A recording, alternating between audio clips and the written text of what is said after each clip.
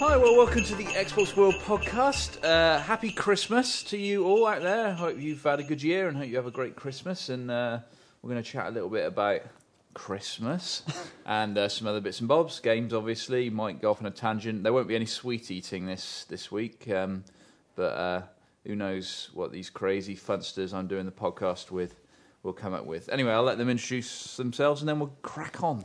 I'm Matthew. And I'm Mike, Santa Claus Gapper. And I forgot to say that I'm Tim in case people don't know who I am.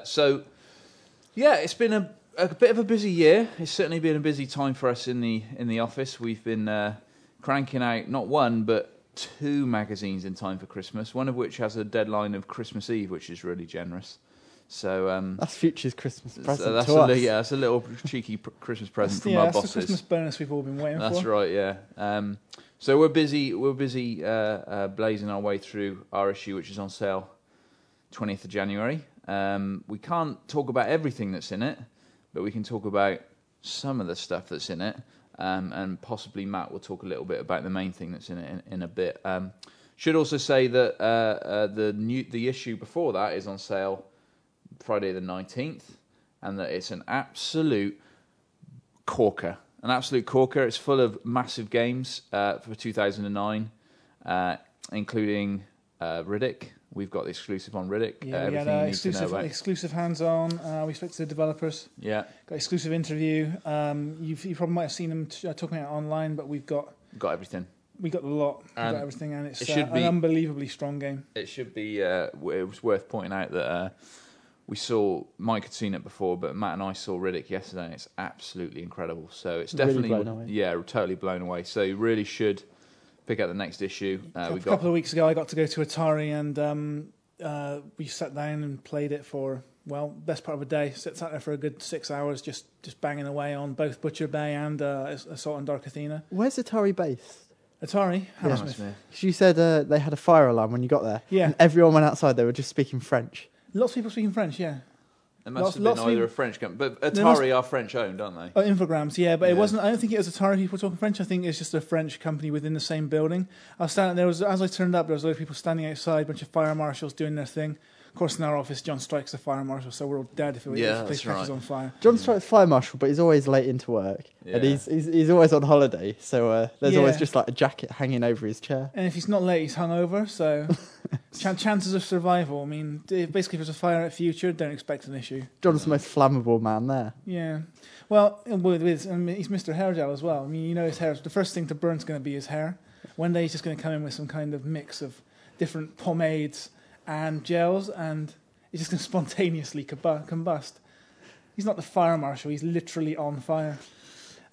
Yes, we sat there and played it for like 6 hours after the fire drill was over, and I learned, I tested my high school French with the whatever French company was there, and we played both games. It's superb. Butcher Bay is still as good as it ever was. It's been tweaked, it's been improved. I think everybody knows that by now. I think people might be surprised by just how little it's been tweaked and improved. I don't know, because like you said that when we saw it yesterday, I was really impressed by how good it looked. I know the original looked really good. And that's the thing, I was really impressed by how good it looked too. And I went home and I fired up Riddick on the original Xbox, which of course you need an original Xbox to play because it's not backwardly compatible. And that game still looks so good.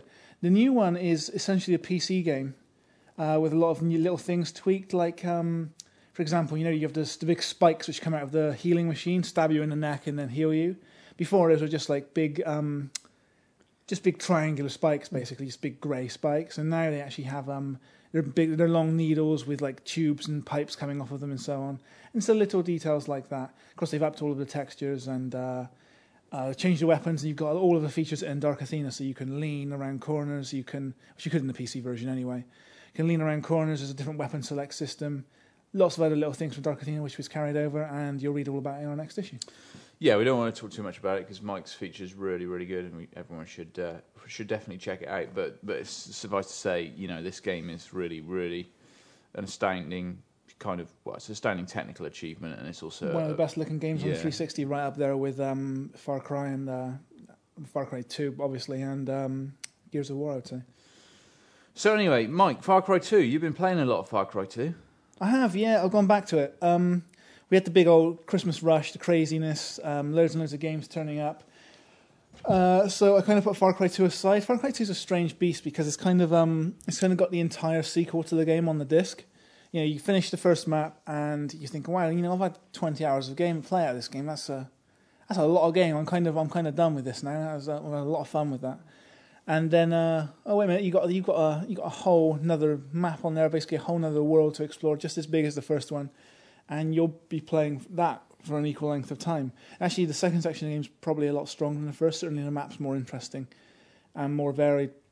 But I don't think I've ever loved a game so much that I hated so much at the same time. And I think Matt and I have discussed this before in the office, and I think he'll agree with me on a number of points and probably disagree on a few others. But there's so much wrong with the game. I mean, it's just so much. You are essentially doing the same mission over and over again. You're told to go to an area, kill a bunch of guys, recover a thing, go to another area, kill a bunch of guys, kill one main guy, and then destroy a thing.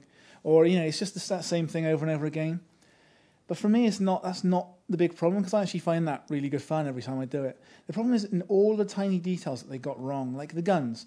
One thing at the moment, Matt's playing a game in the office, which he'll be talking about later, where it does this perfectly. It gets the feedback on the guns just right. You know, you shoot something and they go down. The guns feel loud. They feel strong. They feel weighty. And in Far Cry, yeah, it's got the weight to the guns right. I mean, the guns feel great. They look great. The animations on the reloads and everything is fantastic. But you shoot someone and they just soak up bullets like a sponge. You know, it takes 3 good bursts from the gun to put anyone down. And that's not fun. When you want to feel powerful, you know. Yeah. I play these games to feel like Superman. Matt, I know, plays a lot of first-person shooters on the hardest settings. I prefer to put it down to the normal or easier setting, just because I want to feel powerful when I play these games. I want to feel, if I'm playing Halo, for instance, I want to feel like Master Chief, the guy who's bulldozing through, you know, like legions and legions of enemies. And in Far Cry, I want to feel that way, and you do, because you are considerably more powerful than the guys you're facing. But you know, your guns are just far too weak. They don't dish out enough damage. And then there's the world itself. Everyone in that world is hostile. There are no people to help you. You'll chat to a few people who give you missions and so on. Once you're out wandering the world, every single person you run into will shoot at you. That kind of makes the world feel... the world should feel hostile. It's a country in the middle of a civil war, but it would be nice to be going along the road and just see a group of people, or have someone driving towards you who won't shoot at you, who won't want to hurt you. So that way, whenever you see something, you'll always have that concern in your head, okay, are these people here to get me? Yeah, I mean, it's all about peaks and troughs, isn't it? I mean, it's like anything. It's like a film or a book or whatever, you know, and a game's the same. You can't have constant action. I mean, you need some troughs. But in Far Cry, there's this inevitability. If you see a smoke trail moving in the distance and it's coming towards you, you either get in the grass and hide, or... my usual tactic is to pull out my little handheld grenade launcher, which is a brilliant weapon. Once you got that, the game is just completely redefined. Just point it at the truck, boom, fire, and they'll explode. The truck is flying over your head, and you think, "Oh, that's great! I just blew that up." But if there were civilians in the world, if there were people who were innocent and didn't deserve shooting, you'd always have that moment: do I fire on this truck or not? Do I fight these guys or not? Do I put a bullet in the driver to stop him at a distance or not? And that would make each fight so much more interesting, because when you do run into someone who's going to hurt you, it would be a surprise. It wouldn't just be that inevitable thing of, you know, there's a vehicle, it's full of bad guys. Yeah, it's an interesting one. I mean, going back to the weapons, I mean, how do you? I mean, I guess the question is, how do you make? How is it the guns feel right? And I guess one of the reasons, you know, for me, one of the sort of key reasons. I mean, there's obviously some programming skill involved, but one of the reasons I think is that when you've got enemies that take about 100 bullets to go down, that weakens, like you say, the impact of the guns. I mean, I'm thinking like stuff like GoldenEye and, you know, Rainbow Six games and those sort of things. Not so much Vegas necessarily, but the old Rainbow Six games. You pop someone in the head, bang, they're down, and you feel like a badass. Okay, it's not like an amazing like firefight and you're ducking for cover and all that kind of thing, but the one-shot kill policy, in my opinion, I'm always been a big fan of it, because I think it makes you think a lot more, but it also makes you realise that one mistake on your part ends up costing you, but also you know that you get a shot right, and you know you're... Exactly, and that's the thing in Far Cry. I find I get a shot right over and over again, and they're still soaking up bullets. And there's going to be a lot of people listening to podcasts going, "Oh, this guy just shit at games. He sucks at FPS." I know that's not true. I play these games all the time. It's not an issue of being good or bad. And it's true in the game, if you do aim for the head, you're going to take them down in one burst. But the guns, generally speaking, aren't accurate enough to aim for the head consistently. I mean, you have to get accuracy upgrades and so on. So that's often not an option unless you're at seriously close range. And, it's the old Virtua Cop thing. Gamers, I think, tend to be quite good at looking at a situation, analysing the threats, and just going bang, bang, bang, bang, and picking them all off. Like it's like some kind of Jason Bourne, some kind of video game nerdy, sort of slightly overweight, sitting on a sofa. Jason Bourne can see the threats and can prioritize them straight away. See the guy who's got the rocket launcher, take him out first. See the guy who's got the heavy machine gun, take him out second, and then pick off all the grunts afterwards. And in something like Call of Duty, you'll be doing that at such speed because you'll go like bang, bang, bang, pop, pop, pop, pop, pop, pop, and you'll be taking all of these guys down, ploughing forward, pop, pop, pop, the next lot of guys. And in this, you just can't do that. You can't identify the threats, pop, pop, pop, and take them out. Because you'll put a bunch of shots into someone and he'll disappear and you'll be like, oh, okay, I've got that guy. Then he'll pop back out again and you'll fire a few shots and you'll be like, oh, well, I could have sworn I got that guy with a whole burst from my gun. Well, you shoot him again. You put another 3 shots into him. He goes down again. You're like, well, it's pretty much safe to keep going forward now.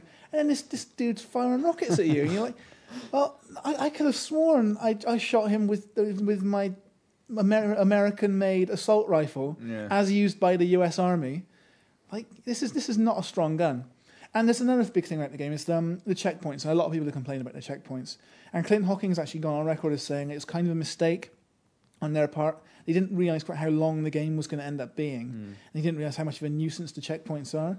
If you go through a checkpoint and clear it out, and then leave that area so that that area is streamed out of memory, when you come back into that area, all of the bad guys will have respawned there. And they said to actually set up a cycle in the game where perhaps it gets repopulated every few days, every few in-game days or something, would be very, very difficult for them to do. But the better solution would be perhaps once you clear the checkpoint out, you could, I don't know, maybe any checkpoint in the game has a 1 in 3 chance of being populated by bad guys. So again, you don't have that inevitability of, okay, you look at your map, and you've got a mission, you have to get to the other side of the map, and you say, well, I have to get from point A to point B, and along the way, I'm definitely going to pass through this checkpoint, and you start working out your routes based on how many checkpoints you're going to go through, because you always have that tediousness. You can't even just like plow straight through these things and keep driving, because you will be chased, and then you have to get out of your truck and pull out the old grenade launcher again. And what I would like for Far Cry 2 is a patch, or maybe even for Far Cry 3, to take away the inevitability of all the encounters in that game. To make the game more surprising. Then that's the trouble. That's the one thing the game doesn't have is surprise. You always know you're going to have a conflict at these certain points. Sometimes you'll be surprised on the road, but you know it's going to be, if you see it coming, it's going to happen. And there's so many things they could have done to add that element of random chance. For me, those things are all so disappointing about the game. But the strength, and Matt, I think we'll definitely agree, is the world is just incredible. I mean, the world is truly incredible. Do you agree? Absolutely. I mean, we had a question. I didn't bring it with us today, but someone wanted to know what our favourite game worlds were. Far Cry 2 is just above and beyond almost anything above and beyond anything. When I'm in that world, I put my headphones on, I turn the lights off, and I'm just there. I'm fully there. When you see the wind blowing in the game and you see the trees moving around, you can shoot at a tree and bits will fall off. You blow up a grenade in a tree and you'll strip it of leaves. You set a fire and the flames. They say they move realistically. No, they don't. They move in a manner which is fun to a game. I remember hearing the guy who worked on the fire in the game saying at the very earliest stage of development, he created this fire propagation system. Set a fire off on a windy day, and then the fire spread to the entire world, and it's brought his computer just to a complete halt, right. Flames everywhere, and you're just standing in the middle of nuclear wasteland. So it works in a great video gamey fashion. It just looks great. It's useful as like a tool to use against the enemies. I mean, the first thing I do when I'm storming a base is start a fire. It's such a believable, incredible world in every way, apart from your interactions with other people in the world, which are always going to be pull gun and shoot. Yeah. I'd like more opportunities to just maybe you drive it. When the opening to the game has you driving past people who are trying to get out of the country, and maybe you could do that. You could pass like a convoy of people who are trying to escape, trying to get away, and they say to you, and you talk to the lead guy in the convoy, and he says, Can you escort us? Can you help us get out of the country? And then you could help them get out. Or maybe you just pass a bunch of people who are going about their work on a day-to-day business, and they say hello, and that's as simple as that. They just say hello. And then a bunch of hostiles come along, and you have to fight those with innocent people around. So you're trying to avoid shooting them, even though in the game you are a total bastard anyway. So you probably wouldn't really worry about the innocent people. But you could choose to play that way. You could choose to play in a way where you try to spare these innocents of the conflict, try and lead the hostile guys away from the innocent people, and just make the world more varied in that way. For me, the world is just brilliant in every way, apart from the inevitability of the knowledge, the prior knowledge you're going to have going to every encounter. There's going to be an encounter. I just find it quite jarring when you go to that first town. And you've got the two factions in the town, they chat to you. They're not exactly pleasant, but they're like, oh, yeah, you can do this mission. You step like a mile outside that town's perimeter, bam, everyone's going to shoot you. Yeah, they always say, this is a secret mission for us, so, expect our people on our side to shoot at you. It would have been so hard to make it so that, okay, you got this mission, and what we're going to do is we're going to hook you up with some of our guys. They're going to come with you, and they're going to help you out. So, it's because Stalker does this all the time. Like, you'll raid a base and you'll have guys following you. You'll have guys going on your side. They didn't have to design it that way. No. And it would have been so much more fun if they designed it any other way. But the crazy part is, in spite of all of this, I really would say it's probably my favourite game of 2008. Yeah, absolutely. I absolutely adore it. It's an incredible game. And it came out early enough that for a lot of people it's not going to be a big Christmas game. But if you haven't bought it yet, go buy it, play it on Christmas Day, and spend Christmas Day in the sun.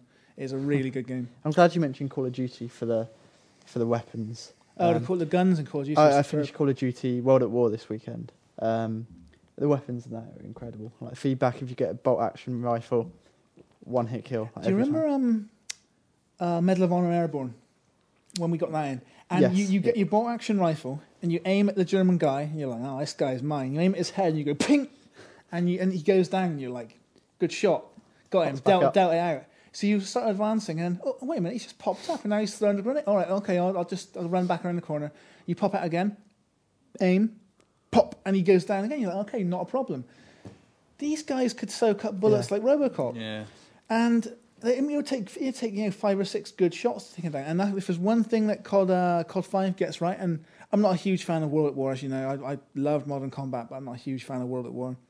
If there's one thing it gets right, it's the way those guns work. If you shoot someone with that gun, they're going down. You see bits of brain matter flying off. There's definitely some dismemberment in it. I've seen people, being blown apart, and not to the extent of Brothers in Arms. But remember the Brothers in Arms dismemberment trailer? They released this trailer where it's like, and all these body parts flying off, blood going everywhere. Some guy's head just spiraling off into the air. That's like I never got with Brothers in Arms. When I saw it over a year ago, I was chatting to Randy Pitchford, and he was like he was a nice guy, by the way, a really nice guy. But he was like, yeah, man, with Brothers in Arms, we want to make you feel like war is horrible. The horror of war. You're in with this group of men. You really care for them. You want to look out for them. If one of them dies, you're going to be really seriously upset. And then suddenly he stops and goes, "Whoa! Look at that guy's head come off!" Oh man, that's not right. That's not. Apparently, the guys at Gearbox had no hand in the production of that trailer with the gore and the guts flying everywhere and so on. But for a lot of people, I guess that's what Brothers in Arms is. It's guys getting their head blown off, which is... I mean, the thing is that, I don't think anyone objects to that kind of thing, but I think it's just the fact that they set it up as being this, like, serious and very emotional, like raw Saving Private Ryan take on World War II, and then all of a sudden it's like, look at this head getting blown up. For me, it's like... it would be one thing as well if you shoot someone and in the head, a big chunk of their head comes out and they hit the ground. You're like, oh damn, I just killed that guy. Damn. Or you shoot someone, some guy's aiming his gun at you and you shoot his hand it just explodes. He's got nothing to fire his gun with anymore, and he's screaming, and you're like, oh god, that's horrible. That's not very nice, Or even some guy's coming at you and you shoot him in the knee and he's dragging himself along and screaming. That would be a truly horrible thing.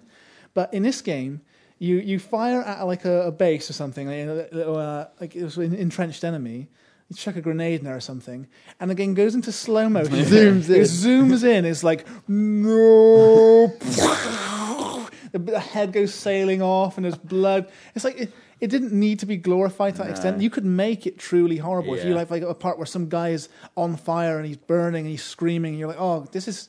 I Yeah. kind of don't want to see this. You know, Yeah. this really is a horrible kind of. It doesn't have to be like Every Gears now of and then- War, where every you now got and a then you'll- chainsaw down the guy's middle and you're going F yeah, it goes chainsaw through the guy's. It doesn't have to be that. It could be. Could have been. You can make the violence horrible. And if it showed like it having an effect on your player, like every now and then, like not very often, but like maybe once or twice in the game, like you'll see something truly disgusting, he'll like throw up and like start shaking, or kind of like Far Cry. How like if you there's too much violence at any one point, you know, you go slightly crazy. Yeah. Like have not in the same way, but that kind of mechanic in Brothers in Arms, where you start to, you know, feel the effects of it and start shaking, and that would have worked. Yeah, maybe like because I mean, Monolith are quite good at that in Fear and Condemned, where you know you're aware of your character's body in the world, particularly in Condemned, and you could even if they were set pieces, parts where you stumble across a village which has been entirely bombed out and there's burnt people everywhere and body parts everywhere. You could have it as like a set piece where the guy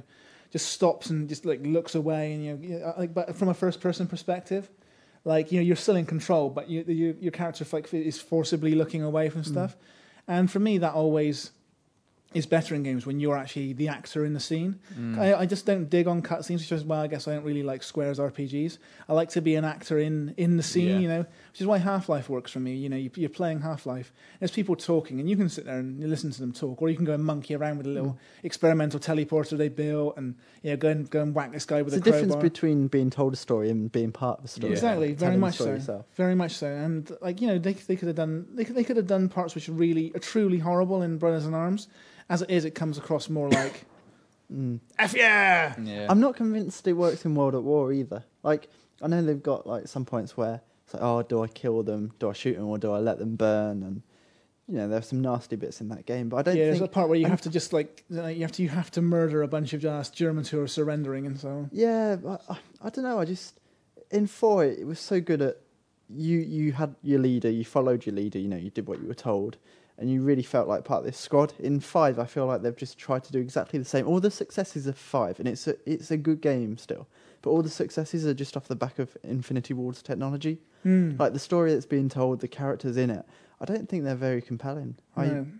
I And didn't the feel set pieces very- in the game aren't a patch on any of the set pieces No, in no.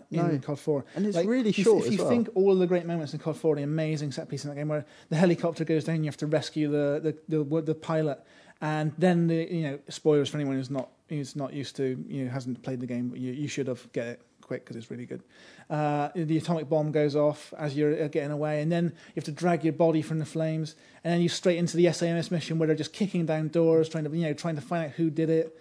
You got the guy where part where you're on the watchtower waiting for a truck pulls up, and you have to chase this guy through the streets and so on. So many great set pieces, and of course the AC-130 gunship mission where you're firing from the air. The trouble with World at War is every mission you've just named, that mission is in World at War, but an inferior version of. Yeah. There's like a version of All Geared Up where it's the first Russian mission where you're like following a sniper around, and it just doesn't work, anywhere near as well as it did in 4. So- There's a mission where you're in a plane, shooting down boats in the plane, and it just doesn't work quite as well as the one in 4. And Good it Gary just feels- Oldman Russian accent though in COD Yeah, 5. it doesn't sound anything like Friggin' hell, him. that's a good accent he's got there. Oldman can dish it out on the accent front big time. Truth. I'll tell you what. Just going off piste for a second. I watched Eastern Promises with a David Cronenberg film. Yeah. Viggo Mortensen's Russian accent in that is absolutely incredible.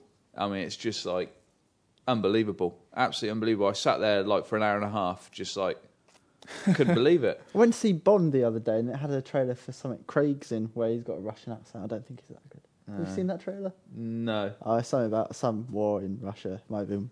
but yeah, Oldman's cracking Russian accent in COD, really good. In Hitman, the Hitman movie. Oh, that's not a strong That's film. a dreadful film. That's a It's got truly Olga dreadful. in, so- Great game, truly dreadful film. But it's got T-Bag from Prison Break Yeah, in it, that- who's an incredible actor, by Yeah, the way. he is a good actor. truly exceptional actor. I mean, if there's one breakout star from that show, Yeah. I think it should be him. And I think it's gonna be him. I mean, he's just been in Transporters 3. Yeah.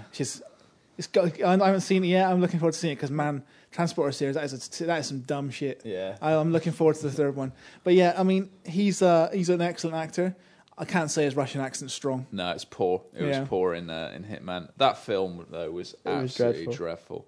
I got to the end and I didn't even know. I didn't even know what had happened. No. I had no idea what the It's story just a was. series of like scenes. Like one thing goes to another to another. It's a series of There's scenes. no connection. Like I remember, like a trailer. It's like a long trailer. Yeah. I remember him fighting a few other hitmen with knives. I was like, what's going on? Yeah, This that's is right, not yeah. any Well, game yeah, I've where played. did they come from and why were they there? I don't know. I'm wondering if it was maybe one of those things where the director did this film and he was like, I have made a strong film, and then the studio came along and said, no, you didn't. Yeah. We're cutting an hour out of it. Yeah. I wonder if that happened and it actually made more Because sense. it doesn't make any sense. No. If any readers want to, or listeners rather, want to email us and explain it. Yeah. Oh, I didn't get it, but While we're talking about the readers, actually, we'll go back to games in a second, but we should thank our reader, Skunk Plush, who sent... Well, that's his gamer tag. That's not his real name, I hope. Man, I mean- how gutted would you be if your name was Skunk Plush? What if it was two names? Your surname was Plush and your first name was Skunk. that'd be good. If you Mr. you were Plush. born, your name, Mr. Plush. What are you going to name your child? I christen you Skunk Plush. Yeah, he sent us some sweets, Yeah, he did. It's and very good of we him. would have reviewed them on the podcast, much like we did last time, because everybody did enjoy our sweet review. We had some strong sweets that day. Well, actually, we didn't. We had some truly awful sweets, Yeah, some some truly of them ghastly In sweets. fact, people will remember the Kryptonite one, which I think was the worst. Yeah, by No. far. The worst one was the one that The tasted Green of Goose vomit. I don't know, Yeah. the- Oh yeah, but those were designed to taste Yeah, bad. the Kryptonite Kryptoniter. That was designed to be like a delicious candy. Anyway, So- immediately after the podcast, we went back to the office. We were like, let's play a joke on the rest of the team. So we gave one to Jem, we gave one to Hoodie, and we gave one to... you're going to give one to John. Tom as well, and Alan, two guys who are in the office at the moment, freelancers. So everyone ate we them, dished them out to everyone, and everyone had the same reaction. apart from Hoodie. Hoodie loved them. He got more. He took the rest of the pack. He took the rest of the pack, plonked them on his desk, and continued to eat them over the course of the next 2 or 3 days. This is for anyone who didn't listen to the last podcast. This is a sweet that has a sugary outer It's a sour pink sweet. Yeah. like a hard boiled sweet. with salt in the middle. Yeah, just like a centre of pure molten salt. Absolutely disgusting. Truly vile. Everybody here. I said we were playing on hard mode. You know, you have to swallow, Yeah. like your girlfriend. You have to swallow, but guess what? No one could swallow. I swallowed. Listen back to the podcast. I managed it. Yeah. I didn't realise that. I had to. I was too busy gagging and spitting. So, Pellet, we Like your talked a girlfriend. little bit about violent games back then. Yeah. Very quickly before we move on to that, one more thing about Call of Duty. On Veteran, it is awful. It's just unfair. Like, Why do you torture yourself? I want to actually get started on this. This is an important topic for me. When I play as like old Mickey Chief or the guy in COD 4 or the guy in COD 5, I want to feel like a badass. I want to feel like I'm storming through the streets like Rambo, taking guys out, bodies falling everywhere, people heads exploding, chainsaws going through people. I want to feel like I'm strong. Matt plays for like the challenge, don't you? Yeah. Well, I was going to touch on it in the achievement page that I've got in a few months' time, but it started with Call of Duty 2. Funnily enough, 4 achievements. I only played on Veteran for the first time for achievements. Before then, I was like an easy normal gamer. And just the experience with Call of Duty 2 on the hardest mode, it was so different to, anything else I'd played before. Because in that game, you can't just run through, popping people in the head, sprint past the rest. You have to take your time, use every bit of cover, use smoke grenades, which I'd never used in a game before. I don't think there was no call for them. And I just began to appreciate the level design, like every piece of that level, why it's there. Like if there's an overturned table here and then a burnt out car there. Before, it was just like the scenery. I'd run past and shoot some guys.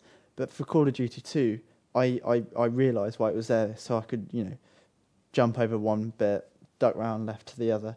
And, it just gave me a newfound respect for the game. And, since then I've tried to play everything on the hardest mode to get the same sort of experience. It doesn't always work. I remember playing Black Site. It comes very much. It goes down very much to the level designer, Yeah. whether it Absolutely. works or not. Yeah, I mean, Area 51, Black Site, I played that through on the hardest, and that was just atrocious level design. What I Call of liked Duty- most about that game is the exploding barrels. That game, Lots. it's like a world where there's only one natural resource, and that resource is exploding barrels. Same as Quantum of Solace, or Yeah. rather Casino Royale, which is we should call it. Yeah, absolutely. And Call of Duty World at War definitely didn't have that Yeah, you're playing. levels So line. you're playing on veteran, playing on the hardest, which some people I've seen online. Some people call it impossible. It's not. I managed to finish it in the end, but the penultimate level is a real dog. It's horrible. It took me probably about 3 hours to do one checkpoint. Yeah, see, for me I like the fourth attempt. It's going. I'm bumping the difficulty down. I just don't have the patience for that. Just do not have the patience. No, it stops being fun for me by about the third or fourth attempt. So Yeah. it's like you're back in the day. Tim will know this. Fighting a boss in a rare game, like the Mizar and Jet Force Gemini. Yeah. That's like shit. I'd rather actually have a fight with myself. Yeah. Like in Fight Club, the dude in the street just punching himself in the face. I would enjoy that more than fighting the Mizar. Yeah. That was always a strange thing, though, is that they did that Krazo boss, and then like GoldenEye. I mean, like chasing Trevelyan around the cradle. I mean, I don't remember that being that difficult. Was it, or was it? I think On, it was on the harder hardest settings, it's difficulty. pretty tough. I Yeah. can't really remember. It's one of those there's bosses that I love, and regular listeners will know this. One of those bosses I love, where you're actually fighting the boss, and then you just keep on spawning other guys to come and beat you up. while you're Quantum fighting of the boss. Solace does that with the M boss. I did that through on 007 or whatever the hardest thing is, and I died a couple of times, and then I just like changed my tactic. I thought, right, I'll ignore the other guys, just go for the main boss, and you have to do a certain thing to kill him. 2 shots and he's dead. Game over. Really? Good climax, Brilliant. that. Yeah, absolutely. It's just it's very, very average game. So, Pellet. Before you go on 1 second, I didn't quite finish thanking Skunk Plush. Yeah, he sent us some sweets, some crazy Japanese sweets. They were so delicious, we enjoyed them in the office, which is why we're not reviewing them on the podcast. They were excellent. We have sent them a fantastic care package, which hopefully has arrived by the time this podcast has gone up, full of T-shirts and other gaming goodness. If anyone wants a piece of that action, send us. You don't have to send us sweets. Send us a letter. Send us something interesting. Send us something we can print in a magazine, and we'll be sure to get you something in the post. So, without spoiling things too much, Pele, we have Fear 2 in the office. We do. Review code. Fear 2 Project Origin review code, which we will have the first ever review anywhere. We're the first ones. Like Yeah. PC Gamer have been crowding around a bit because obviously it's got a good PC heritage, Yeah. the Fear series, Yeah, and they crowded around. It's like, oh, is this Fear 2? It's like, yeah. Yeah, we're the hopefully. first people in the world to get hold of a review sneers, code. I gotta say, there were the PC guys coming over saying, Yeah, but they're always like that. "Oh, so it's been consolified, has it? Interesting."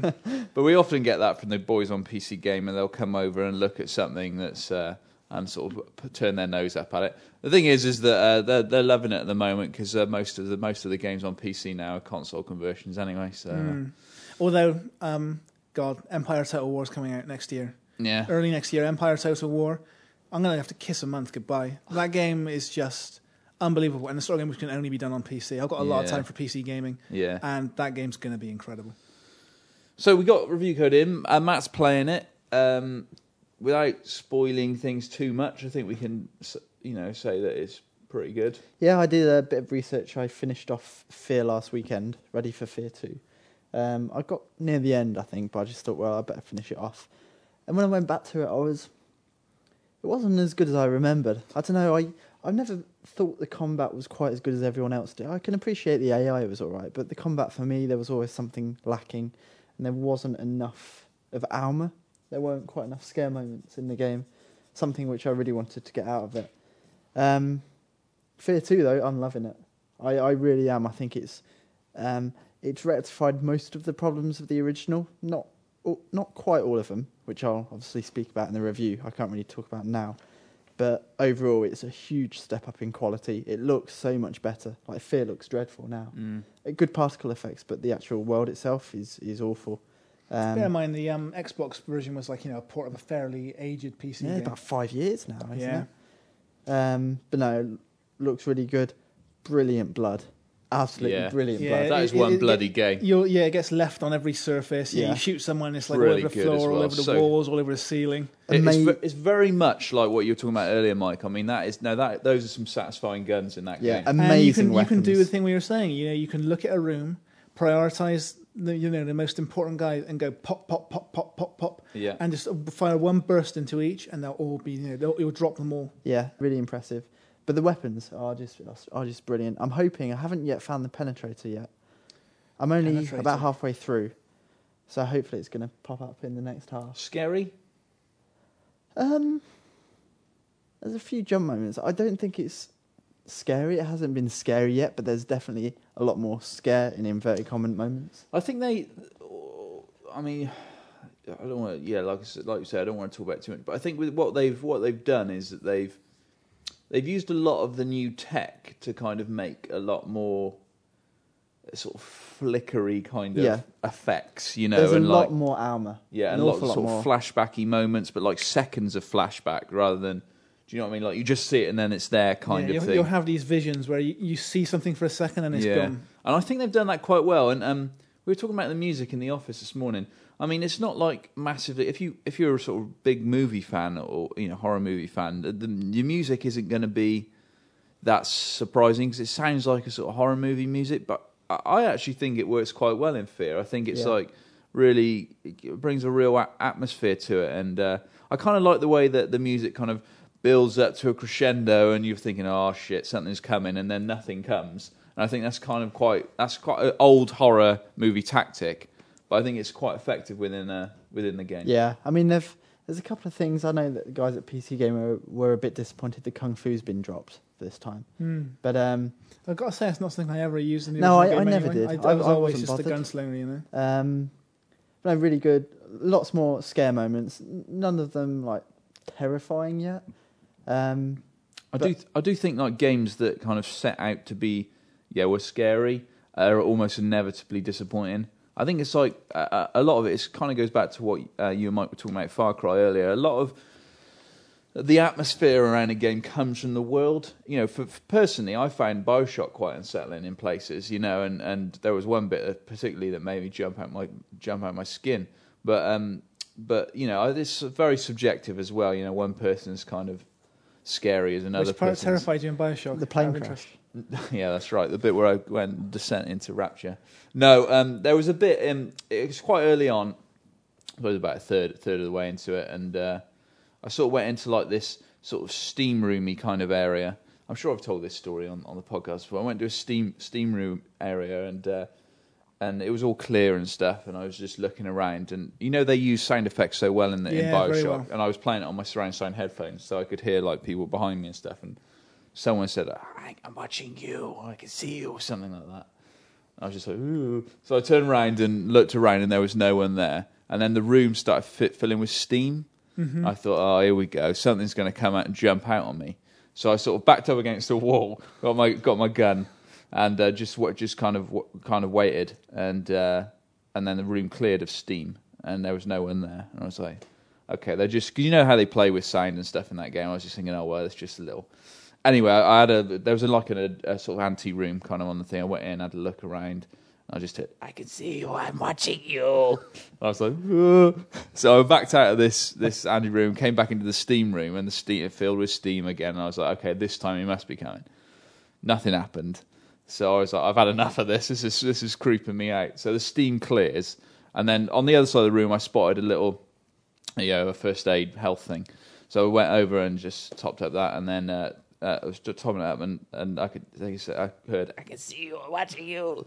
And I turned around, it was literally this freak was just like standing right behind me. I was like, "Oh my God." It absolutely made me jump out my skin. But it was such a It's the anticipation. Yeah, exactly. And also you built it up. You knew something was there and you knew it was coming. Exactly. And it's just like I say in the old horror movie tactic where you hear it and it's not there, and you hear it and it's not there, and then you hear it and then it is there, kind of thing. And I just, although it's like it's not particularly like a revolutionary way to scare people. I just thought, and the general atmosphere in BioShock I found was quite creepy and sort of a little bit, like the freaks you had to face and that sort of stuff. This is a sense of like, okay, something bad's going to happen. And the whole world had a kind of sense of dread about it, this sort of descent into this kind of hellish sort of place, and like you say with Far Cry wasn't scary, but just you get into the world, you're totally there.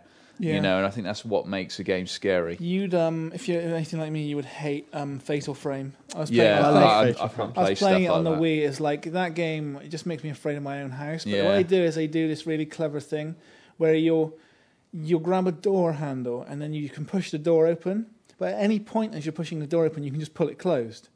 So you'll be pushing the door open and something will go, and you'll be like, you slam the door shut. You'll be like, oh, I don't need to go in there. Yeah. But of course, you need to. You've got to go through there. So you open it again, and it's like, and you're all right, I'll come back later, and you'll turn around, and it'll be there. Yeah. Right there in front of your face. Like, Yeah. And what makes it worse is everything about the game looks so ghastly. Yeah. All of the ghosts in that game just look horrible. It's so grainy anyway. They put this grainy it just filter looks over. vile. I mean, I love it. terrible. I don't need that in my life. Two more things before we move on from Fear 2. One, it feels quite like Condemned.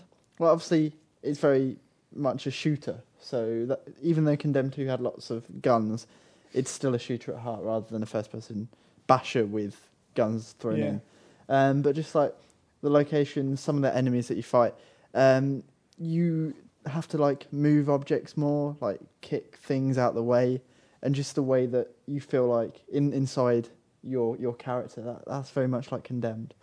The other thing, I'll just say one moment from the game. Very early on, it's in the first level, but like I said earlier, there's lots more armor this time. Lots more armor growing up actually. Whereas the first game was mostly armor as a little girl. But I went in this room and it started flashing, and I knew something was going to happen, so I like checked around the room, didn't see anything, started backing away. I couldn't back out for whatever reason, so I jumped and tried to back out. But I got stuck on something, and my head was like at the ceiling. I was like, what's going on? So I was looking around. I don't know what's happened. Looked down, I was standing on little Alma, 8-year-old girl, so I hopped off, like, sorry, love.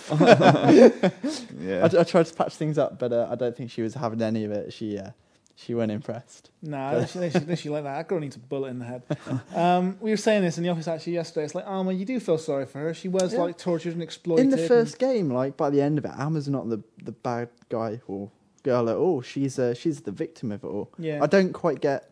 At the same time, she's still like in Japanese horror movies. Like in Japanese horror movies, like the ghost is always a victim. Yeah. In some way, but once they're dead, they come back as vengeful spirits. You know. I don't get why she's trying to kill you though, because in the first she's one, just a vengeful spirit. She's going to kill everyone. I think. but you're her son. Yeah.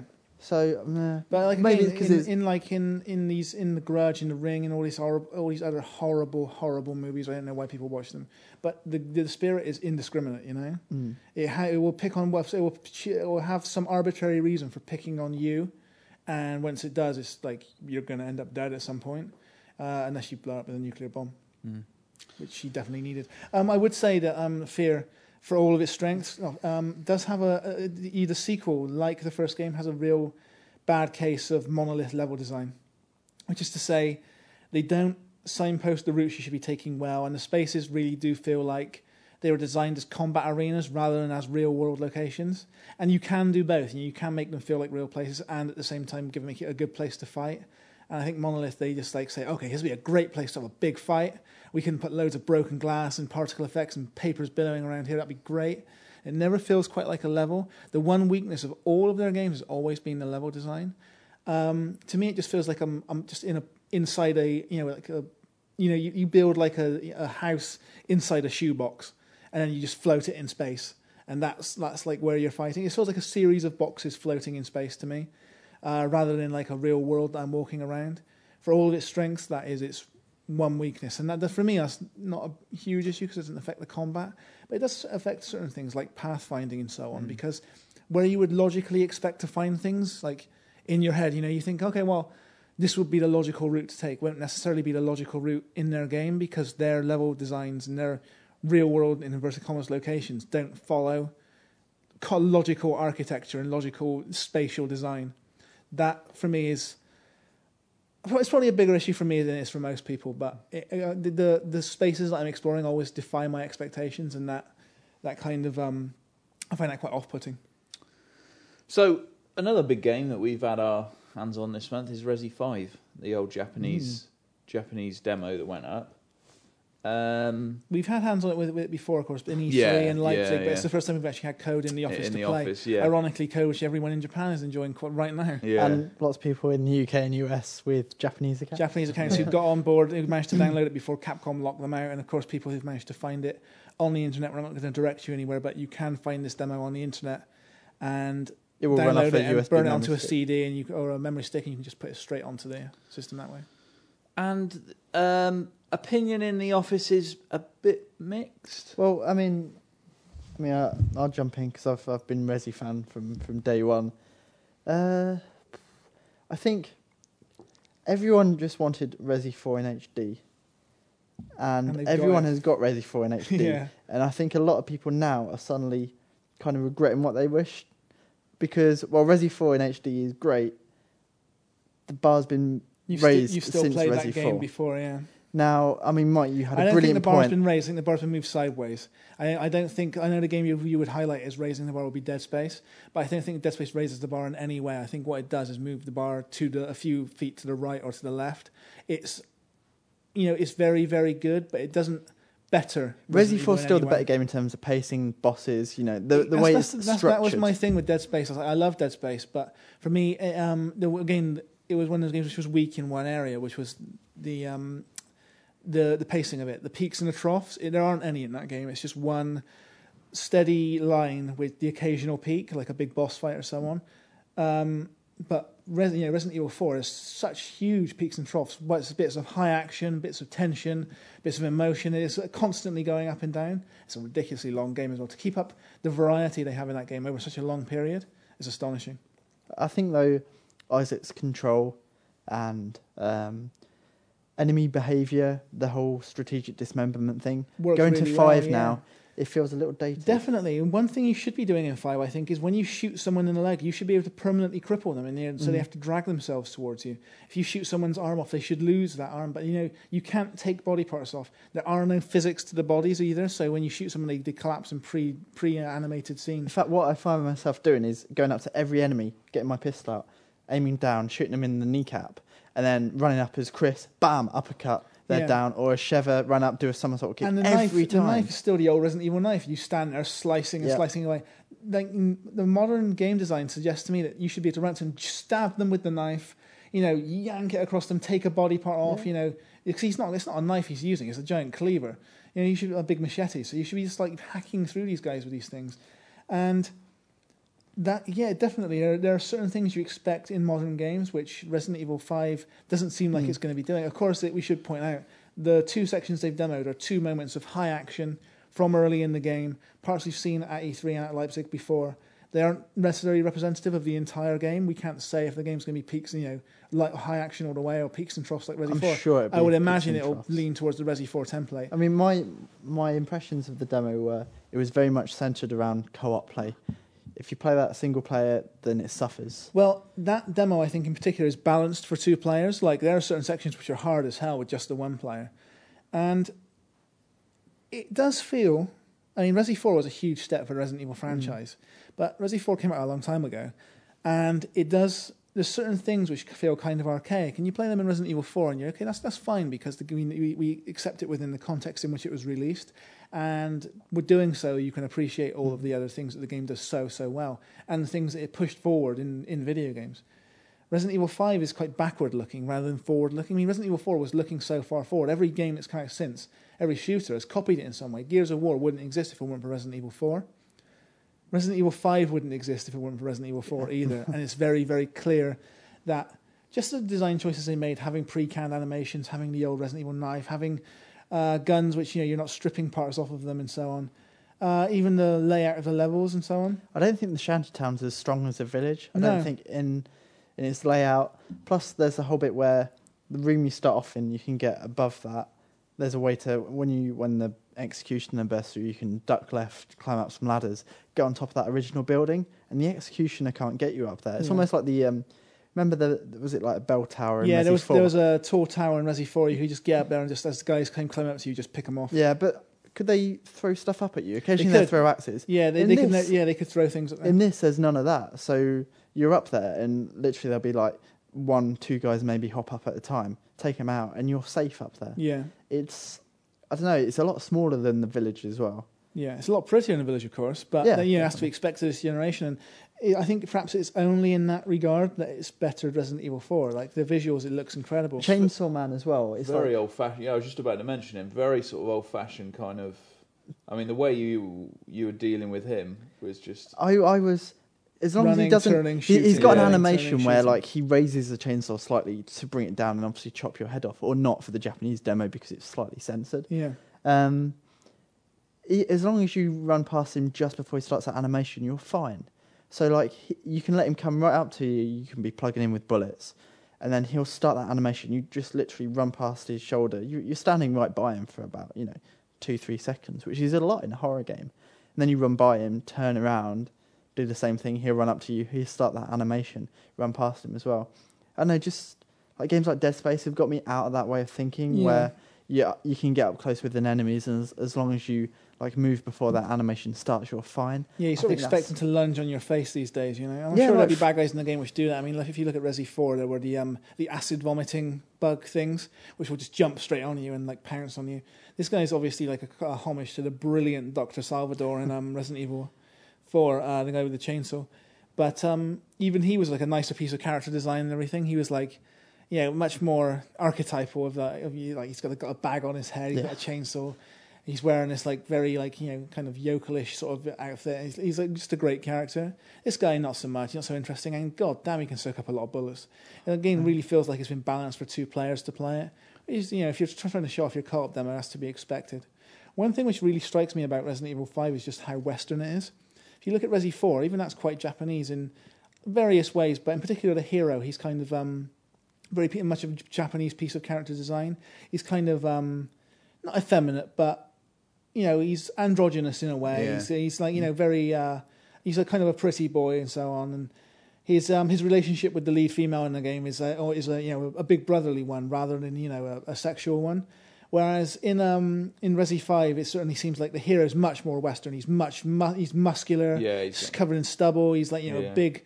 He's a big Duke Nukem kind of guy. Yeah, With the chick in the game, kind of there's a tension there, which he isn't in Resident Evil 4. Even the design choices, co-op is very much a Western thing. They introduced that, I think, primarily to appeal to the Western audience. It's a much more Western-looking game. I think Capcom have been doing that with so many of their games lately, really looking towards the Western audience. Even like ditching typewriters and having in like checkpoints and what we think's a level system. Yeah, of course. They don't have like save points in the traditional way as we understand it now. It's kind of you get a much more Western system where you hit a checkpoint and okay, that's it. You'll restart there next time. I don't know whether it's just me, but I mean, obviously co-op is good fun. I mean, as we said before on the podcast, anything co-op in any game makes it X% more fun. But the single player section with her kind of tailing around behind you, I don't know, she sort of gets in the way a bit, and it's kind of like Ashley in Resident Evil 4 never got in your way, but that's because you were protecting her. Basically, the way they made her never annoying, and she really was never annoying. I remember Ubisoft was saying that Elika in Prince of Persia would never be annoying. That's not true. She's a pain in the ass. Yeah. The reason Ashley was never annoying is because she basically walked in your footsteps. Yeah. When you were in control of Leon, you were actually controlling her as well. Anywhere you moved the stick, she was moving too. And then when you came up to like a big fight, you say, Ashley, get in that box. Out the way entirely. And she would get in the box, she would just be safe, And because she was always standing behind you, and if you had to turn around and fire over her head, she would duck. She was never an annoyance. She walked in your footsteps. She followed your movement precisely. Now, Sheva will do her own thing. You can issue her orders using the B button, and you can hold it to change her the way she acts. But she is fighting, and she will occasionally take the initiative and so on. And that makes her a royal pain in the ass. I mean, at this stage, it should be said that her AI isn't final. No. Matt, you caught her doing something strange the other day, didn't you? Oh man, she was trying to knife open a barrel, but she couldn't do it. So she was locked in this dance where she kept whipping out a knife and putting it back and whipping it out, while this barrel just like stood there laughing at her.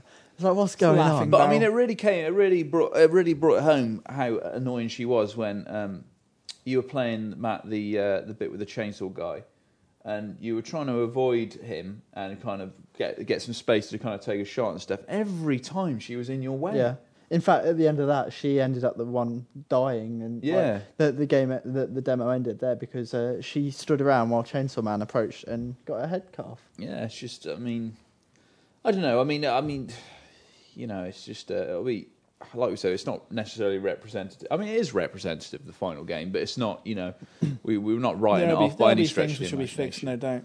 But I think it's just, we've been looking forward to this. Resi 4 was such a seminal game. And I think it's just, a sort of slight air of disappointment about what we found in the demo so far. I mean, maybe when the final It's more than thing anything. comes It's in. just that it's a backward-looking game rather than a forward-looking Yeah. game. And I think we've been sort of concerned about that for a while. When Rob played it at E3 and when I played it at Leipzig, we both came away with the same impression, which was it's walking in Resident Evil 4's footsteps, but it really is walking behind. It's not so much, it's not even treading the path. It's just following. Yeah. It's not saying, okay, we'll follow up to a point and we'll do our own thing. We'll really take advantage of the next generation. I spoke to one of the producers on the game over in Leipzig, and I said, so, what are you doing to take advantage of next generation systems? He said like, well, the graphics are amazing, and, we have these destructible walls on some buildings and so on.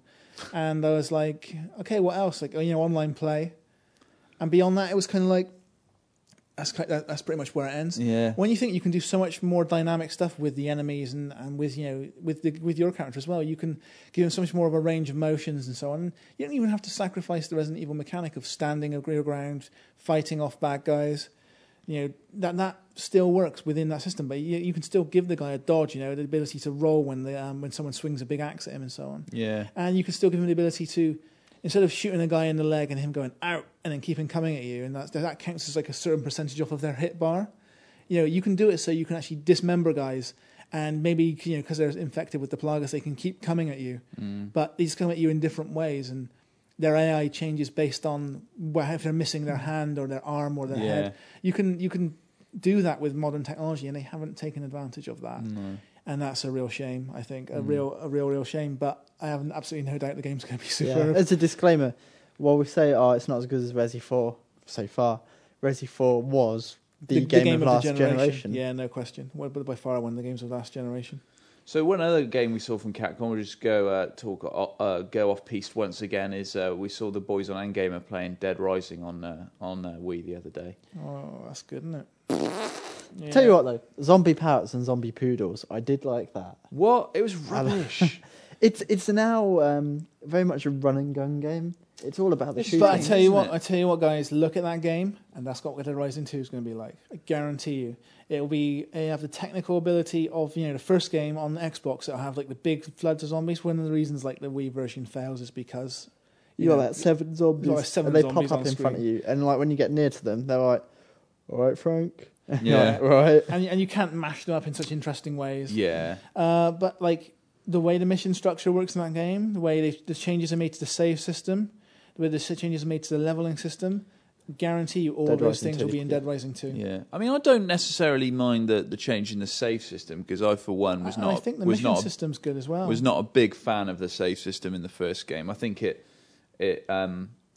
benefited freaks like Pellet who were amazing at games, but for rubbish gamers like me, it was a struggle. And I think so I'm not dead against it. What kind of disappointed me a bit was one of you just said, I can't remember, Mike, I think it was you, is that it's basically turned into just a run and gun, or maybe it was Matt who said it. But anyway, you're just going at zombies, bam, bam, blam, and Frank's all armed up now with shotguns and all that sort of stuff. Yeah, he's loaded to take advantage of the pointy controls. They give him lots of guns. I mean, you got that eventually in the first game, but I mean, before that, it was a big build-up to actually being armed with proper weapons. I mean, before that, you were going into stores and But taking out. again, there are changes they've made, which I like. They changed the camera angle, so it's more like a Resident Evil camera angle, or Gears of War, where it's right up behind your shoulder. So when you aim, it zooms right behind your shoulder, and the camera's like basically always covering the top half of your body, rather than in Dead Rising, it used on the Xbox, it used the sort of old style third person camera where the camera's pulled out from afar and you can see his whole body and so on, which feels kind of dated now. And the mission structure is really good as well. You collect your mission, you go ahead and do it. You go ahead and you get stuck into this mission. You head back, and okay, now you get another one, and you can pick up little submissions along the way, of course. But you never feel like, okay, I'm under never siege. I'm never going to be able to do all of these missions in the time limit, so I'm just going to give up on this game, get myself killed, and then restart at that level again on a whole new mission. Also, you don't ever feel like you're under siege. I mean, the first one, the zombies weren't runners like they are in Resi or 28 Days Later or whatever, but there were such an army of them, and they're coming at you, relentlessly coming at you, that you did feel like there was an especially underground. threat. Like if you were in the underground definitely. tunnels and your car broke down, which if you were going for the zombie genocide achievement, it would do a lot. Yeah. then you are stuffed. Yeah. Like you get on top of a van and you'd just be surrounded from all sides. Your weapons would end up burning out so quickly. Even if you had all the books, you just slice through so many, and eventually you'd have no weapons left to fight them with. And So then you'd have to climb up on their heads and walk across their heads, which is Yeah. always good. There's a lot I liked about Dead Rising, even though like my dislike for the game is kind of legendary on the podcast. There was a lot I liked, and I'm looking forward to Dead Rising 2 because I think it will fix everything. Yeah. For me, though, the game's still just Dynasty Warriors and a mall. Yeah, I think it will. Yeah, I mean, it With is a really that- crap save system and a really crap mission system, and a guy who phones you constantly Oh, saying, "Have you yeah. done this mission yet? No, go and do that mission." "Hey, Mike, you done that mission yet? No, better go and do it." "Hey, Mike, you done that mission yet? Good Better go and old do it." Otis. Yeah, Otis. He was very, very annoying, and that It's a jerk weasel. bloody phone going off the whole time as well. Burp, burp, burp, burp, burp. All right, I know. You want to tell me something? Just shut up. But anyway, yeah, we saw it, and yeah, the reason I mentioned it was because I think they will take across some of the stuff, like you say, that. Yeah. But hopefully not the zombie poodles and zombie parrots.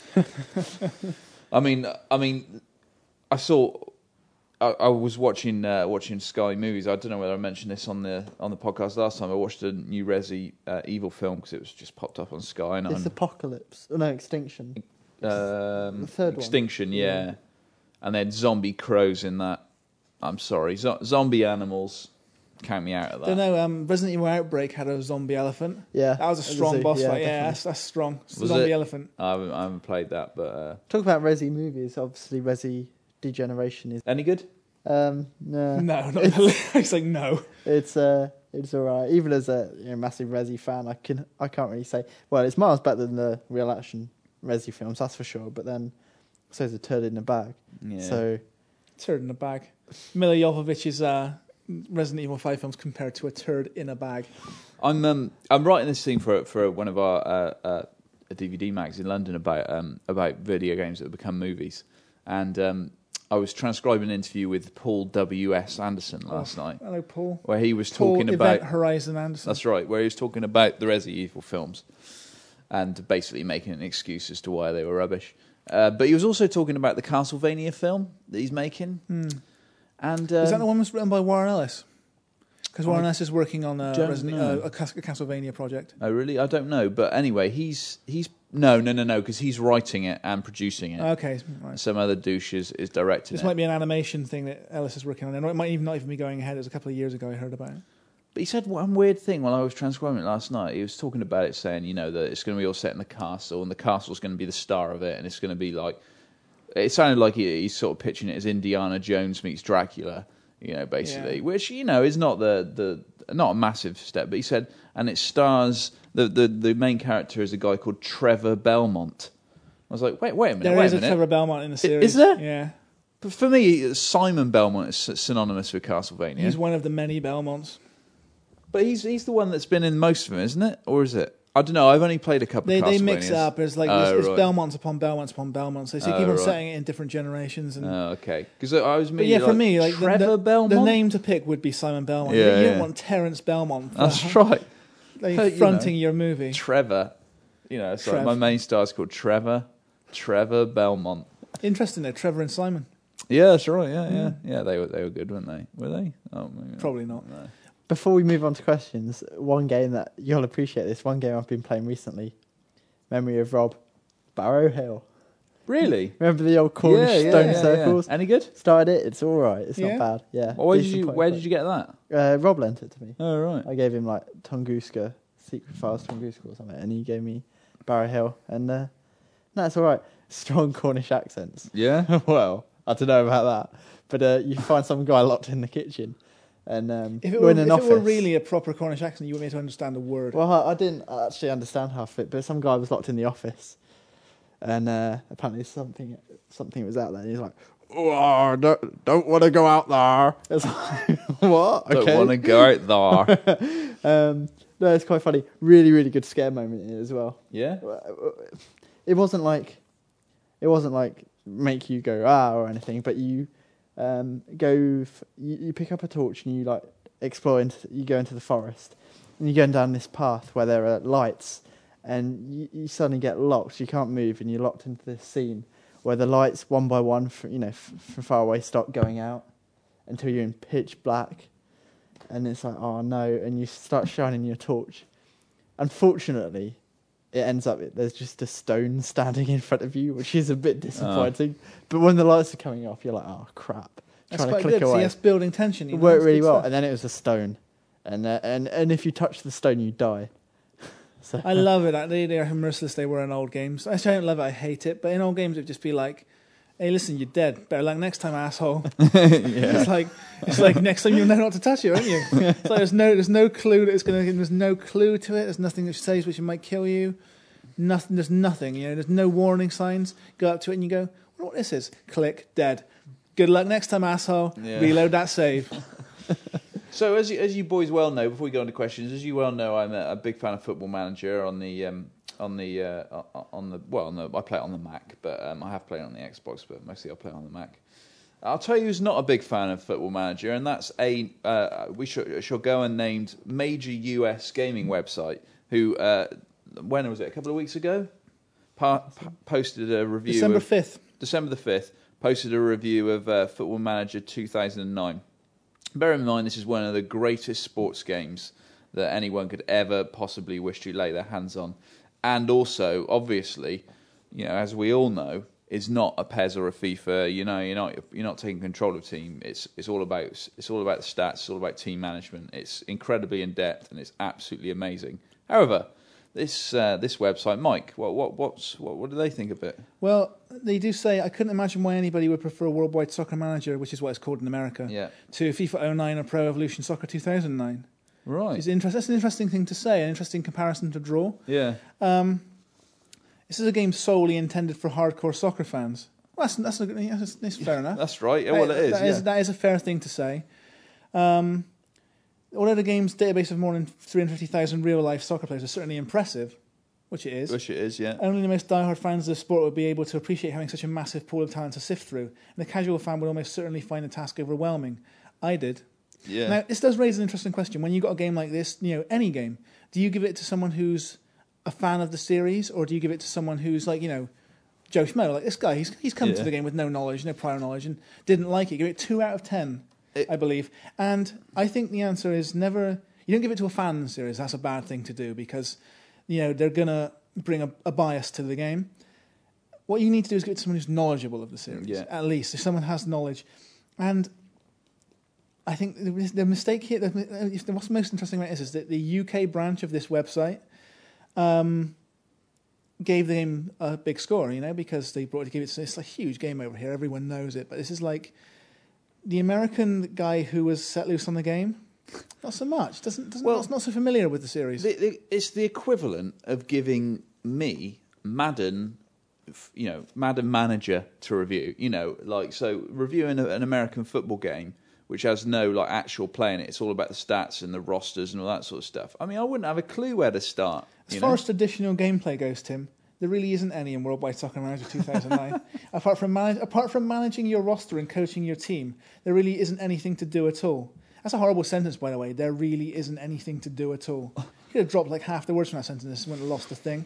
So unless you really enjoy clicking on menu buttons, you'll find your interaction in this game extremely disappointing. We had to mention it because regular podcast listeners will know that I'm a massive fan of Football Manager. What a massive nerd you are for this game. More than any other game. Tim is so busy doing, editing the magazine. It's not often he gets stuck into the Xbox games. No. Always dabbles, always has a fiddle, but it doesn't get to spend a lot of time with them. When Champ Manager comes in, he's lost to us. Deal me in with a bit of that, yeah, definitely. The crazy part is, though, there are a few things about this review I kind of agree with, which is you guys are going to be like, hang on, Mike, hang on. No, there's a couple of things. Check this out. He says it's an incredibly complex menu system. He says that as a bad thing. No, it's not. That's perfectly acceptable. But he does say it's got presentation problems, which I think Champ Manager does. It's like he says things like there's no sound, there's the actual games themselves are just basically dots moving around the field and so on. And I think Champ Manager is at the point where they could put in a decent system to demonstrate. This year. Yeah, oh, really? This year. I haven't played this year's one. Yeah, Football Manager this year has got a much better match engine. Oh, the thing is I said to Matt when we were talking about it in the office is that they would. I mean, if they gave it 2 out of 10 based on its in-game engine now. I mean, you go back 5 or 6 years, it literally, at least it was counters on the pitch in the last version. I mean, 5 years ago, it was a small bar at the bottom that said, Arsenal are attacking, Vieira's had a shot. And you actually had to read moves it. back and forward, yeah. It wasn't, even before that, it wasn't even that. It was just text that flashed up. So, I mean, they would have had a horror show if they'd seen that. But anyway, I needed to mention it because it's It's another thing which I find curious about this review is like, however, if you're a big footy fan, a big fan of sports simulation, you'll be extremely impressed with the depth of Worldwide Soccer Manager. So allows you to have control over every facet of your team and draw from a player pool is simply mind-boggling. You go through this whole thing, and to be honest, for a 2 out of 10 review, it's not too that bad, negative. yeah. It doesn't sound that negative. To me, this reads more like a 5 out of 10 review. And I know, like, if you look at like forums and so on, when people like talk about magazines, they'll always do the score report. The Xbox World gave this game whatever scores, Gamer gave this game whatever scores, and people will debate their scores and whether they agree with them or not. And of course, that's bullshit because most of the time people haven't even played the games. But they'll always have that discussion. But what they never consider is the actual text. And for me, if in this case, you see they give the game 2 out of 10, you'd be like, well, that's just outrageous. If you read the text, it's not entirely unreasonable. It's wrong, I think, in many ways, and it's right in a couple of ways, but it's certainly not unreasonable. It doesn't. Well, I wouldn't say it argues its case very well. I think for people you who could, do. if you were like a capable writer, you could sit there and you could argue the case for a number of these things. You could say, what, the presentation could be better, the menu system could be more intuitive. The thing is that the thing with Football Manager is that it is an acquired taste. I mean, it's not you're not going to be wowed by its incredible technical achievement, its amazing graphics, its amazing sound. I mean, there's no music on it at all, and I wouldn't want that anyway because you don't want some techno beat like in the background the whole time you're trying to get your squad together. But I mean, that's never been what it's about. It is a very acquired taste, and I think it is also very even within people who love football, it's very not everyone is going to like Football Manager, but the fact is that football is the world's #1 sport. I mean, it's the most played, the most watched, and this game has got worldwide appeal. It's it's massively popular in Europe. And I think that it's just I just wanted to mention it because I think it's just a bit of a shame that that could go out and that they've actually pulled the review. I think they yanked the review, which I thought was kind of cowardly. Yeah. At the very least, you should stand by. Yeah. Stick to your guns. So you know what, I wrote it. That's what I reckon. I'm standing by it. Yeah. So questions then, Pele. For me though, more than anything, I think it raises questions about what a game review should be. And how we should go about writing game reviews. And that's something I'd like to get stuck into on the next podcast. Not this one, though, because we've got a lot of work to do back in the office. Yeah, that's right. Let's do some questions and let's just have a little chat about Christmas after that. Questions. Trooper DX 3117 says, the other day I was at a friend's house and despite me warning him, he bought Quantum of Solace. It's not a good choice. Didn't read we warned you. Xbox World review. I foresaw this months ago. So for about 2 hours, Trooper DX's mate buying Quantum of Solace? Well, I said months ago that people would buy it, whatever, but that it would be Chateau, and I was right on both counts. I'll tell you what won't be Chateau, though. The new James Bond game announced, which Bizarre are making. Oh, James Bond Racing. James Bond Racing. By Bizarre, though. So, yeah, Bizarre Creations. They've never made a bad racing game. Any game which Bizarre make, which have got cars in, it's going to be strong. Time for a first, though, eh? James Bond. So for 2 hours, he got to marvel in the explosive barrel-y goodness. And it got him thinking about what a cliche explosive barrels are.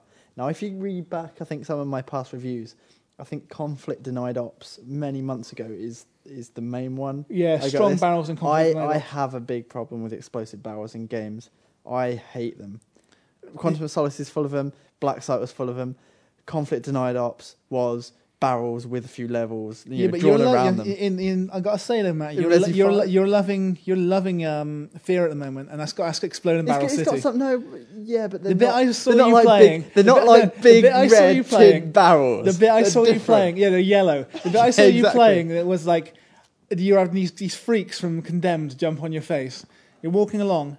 A guy crawls over an exploding barrel. Oh, it's getting there and bang. It's not quite as bad. Wait a minute, there's a forklift truck. What's that on the truck? Exploding barrels. But the thing is, in the context of that level, like where it was set, it was acceptable. Okay. I don't expect to go out in the frigging streets of Bath and see a tin barrel in the middle of the road. In Area 51, there'll be a guy on a bridge shooting a machine gun at you, He's taking me cover behind an explosive barrel. The best one is- what did he do? Bring it with him. Best one is Quantum of Solace. There's a guy like behind a concrete wall, and he looks around. He's like, "Sod that! I'm running behind that big flashing object right there." We had a big issue with Far Cry because we've sent review code for Far Cry. We did a review, and then we sent another piece of review code saying, "Yeah, okay, we fixed a lot of the things that were problems in that last build." And sure enough, they had. And one of the big problems was that the AI had no understanding of what was destructible and what wasn't, and what might explode in their face and what wasn't, so they would take cover behind the exploding barrels. And in the final game, they fixed that. They will steer clear of anything which might explode on them. So we had to redo the whole review for that. Yeah, we had to redo code. like a big chunk of review because, like, it was a big AI issue that they would just take cover and there were things which would explode. And of course, in Black Site and in Conflict Denied Ops, man, they didn't give a damn. We didn't get a second set of review code for that game. I know. Anyway, well, that was finished code we got in both cases. Yeah. Retail code, I should say. We always have finished code, but it was retail machine code. He wants to know, like, what other gaming cliches do we wish would die? I hate crates. I hate running up to a crate, meleeing it falling apart, and there being like a bit of ammo there. Hate it.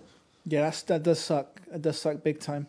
I don't know. There's millions of RPG cliches I'd love to see dumped, like grinding. Man, that's just got to go. Yeah. That's how this day. And pre-rendered cutscenes, they got to go. Oh no, I've got time for pre-rendered cutscenes. Nah, it's bullshit. When the graphics are good enough these days, we don't need that nonsense anymore. Like I say, like you said, we were discussing earlier. Let me be a part of the story. Don't tell me a story. No, but some games like JRPGs, I know you don't like them, Mike. I'm a real big fan of the JRPG, and it needs to have pre-rendered cutscenes for it to work. Like, I don't want to. The in-game graphics are never nowhere near as good as the cutscenes, and I don't want to walk around while some like poorly animated guy with no lip syncing because it was designed for the Japanese audience, so it's got Japanese lip syncing. One of the I big don't want to issues- walk around while that's being done. One of the big issues with JRPGs as well is that either the writers aren't very good, which I don't think is the case, or the writers don't have confidence in the player's ability to understand the story. So every single thing, which in a movie would be like one line, and Tim knows this, it's like, in a movie you have a time limit. You have to say, okay, things have to happen in a certain amount of time. You have to have a moment of emotion every now and again. You have to have moments of action every now and again. You have to like pace the movie out, which means sometimes you have to like say, well, he doesn't need a 5-minute monologue at this point. 1 minute would be enough, and that would get the point over. You just write it really well to make it really emphatic and really strong in a shorter space of time. JRPGs didn't bother with any of that. Every single minute facet of every single thing will be explained in the tiniest detail, just to make sure you, the gamer, get it. And I think they just don't have confidence in their own ability as writers, or they don't have confidence in your ability as a gamer to understand it. But it's like Metal Gear Solid. It's not an RPG, but this is the perfect example. Like, You're into Kojima world where every single thing gets explained. Like, okay, so you got nanomachines in your body. Wait, what we're going to do is we're going to explain to you how those nanomachines work, who invented them, why he invented them, what he was doing, how that guy who invented them had problems with his wife at the time, and that led him to change the way they worked. And it's, you don't need that much detail. Just he's got nanomachines in his body. That's enough, And I think that's why, a lot of the, this is getting off the point a little bit, but it's quite an interesting discussion, is why I think why video games are still viewed as being very much a sort of second-class citizen where story is concerned. It's not because the stories are necessarily bad, and it's not because they're necessarily not well written. I mean, we saw Chronicles of Riddick yesterday, which has some fantastic writing in it, and some really good, brilliant voice acting. Some ropey voice acting too, but most of it's real strong. Yeah, the bit we saw, Matt and I saw, was just blew us away. Yeah, just totally blown away. Did you go to the prison cells? Yeah. And you chat to the guy in the far back corner? We chatted to all of them, and they were all... The guy in the back corner, when he's like talking about his wife and so on. Brilliant. Incredible. Amazing. And I think, but that's really the exception to the rule. And I think the reason is, Mike, you're absolutely spot on, is because bad writing is overwriting, really. Like you say, it's not that it's necessarily a lot of these games haven't got good dialogue and good writing in them. It's because they're overwritten, and I think that's because you're filling a lot more time. Your average movie is 2 hours. A game should really be more like a book, I think. It should be more... book is, 450, 500 pages, and that's a lot of words and a lot of dialogue. For me, a game is more like a TV show. Like a TV series, you get these series of episodes where a certain number of events have to happen in each episode. Yeah. Games are almost like a DVD anthology, of a series. And I just think, it's just a lot of the story and a lot of the words and stuff in games are just it's written to fill space. It's written to fill time. Well, this even extends to us, to what we do. I mean, whenever I write a review, I write it, and I usually overwrite. That's just the nature of the way I do it. And then I immediately ask myself, whether it's overwritten or not, how can I use less words? And I'll go back through what I've written and take out every sentence which doesn't have a purpose, every word which doesn't have a purpose. And by the end of it, you've saved yourself 50, 100, however many words you've saved. And then those words are words you can use to put more value in for the reader. You can tell them more about the game and say more interesting things by saving words which are wasteful. Yeah. And video game storytelling is, by its nature, wasteful. Mike, I hear you'll be refining your techniques so that by the end of this coming year, our reviews will just be like single word sentences, like bad, ugly. That's exactly like they just strip it down. Terrible voice acting. That's another thing about reviews, actually, because you say to someone that a game is compelling, it tells them nothing. Say it's exciting, it tells them nothing. You still have to use enough words to explain what makes it, And I always say to people when we come in for a work experience, and we run work experience on the magazine and so on, we bring in university students to work in the office for a week. And I always tell them, don't tell me something is exciting, show me something is exciting. So if you're an aspiring game journalist out there, or an aspiring critic in any field, don't say it's exciting, don't say it's compelling, don't say it's good, don't say it's bad. Show me something in the game or in the movie or in the book that excited you. Show me something which thrilled you, something which if something's bad and frustrating, tell me something which frustrated you. And I, as a reader, will feel the frustration or feel the excitement. And that's a far better thing to do than just saying one word. So you have to spare yourself enough words to do that. But at the same time, don't be wasteful. Another old writing trick is the word that. You can pretty much excise the word that from your vocabulary altogether. You can kind of write around it so often. If you have the word that in a sentence, you can probably find a better way of saying it. There's loads of examples which I can't think of at the top of my head, but you can strip out words like that to make your language more concise, sharper, more to the point. And we're not perfect, but we try to aspire to that at all times. And video game writing never aspires to that kind of conciseness. And what they seem to think that more words is more value, but it's not. Less words is more value. Absolutely. I mean, that is the number one rule. I mean, if you I've got a little bit of experience with kind of writing and stuff, and it is the same in all fields, but in books, for example, it's just about writing less. I mean, the first thing anyone will do, any author that gets published, the first thing they'll do is cut you down. Yeah, they'll cut you down. Unless you're J.K. Rowling and you have to wait to say, I'm doing a 700-word book, whether you like it or not. That's right, yeah. I mean, there are Stephen King can write whatever the hell he wants, and no one's going to mention anything to him. And actually, you see that with some of the top authors, is that you read some of their books and you're like, they're so verbose. Yeah, they need an editor. You're like, they've gotten too big for their boots. They need an editor at this point. Yeah, but most authors are cut down. You probably get like 100, 150 pages lopped off their work because you're right, less is more. We're bringing the writing revolution at Xbox World. Mike's bringing the writing, I'm bringing the 50% score average. Yeah. None of this 7 out of 10 rubbish, 50% is the average. That's for the new year. 2009, 50% is the straight-up average. We've already had a couple of games in this issue which fall well below that average, well below. Just to give Trooper one last point, it's not even a cliche, it's just a real pet hate. I don't know why, there's probably no real rhyme or reason for it. But I hate... It was in the original Fear a lot. I've seen it a couple of times. Fear 2. It's in Black Site. We were talking about that earlier. I hate when you funnel down a corridor, and it's obviously the way you need to go. But just to block off the previous area, from you, you have to go up a one-way ramp. So you go over a ramp and you drop down. Yeah, and you can't go back. A little step. Not even a thing you couldn't. I hate it. I mean, I know it's a natural way to kind of usher you on through the level the way you're supposed to go. Black did that a lot. Remember Black? I do, yeah. It's a perfectly solid shooter, but it had these collectibles on every stage. You had to collect 3 of these things. On the hardest setting, you had to collect them. And when you'll go through a section, and then you'll pass a point, and then you won't be able to go back because you've stepped down basically what amounts to a curb.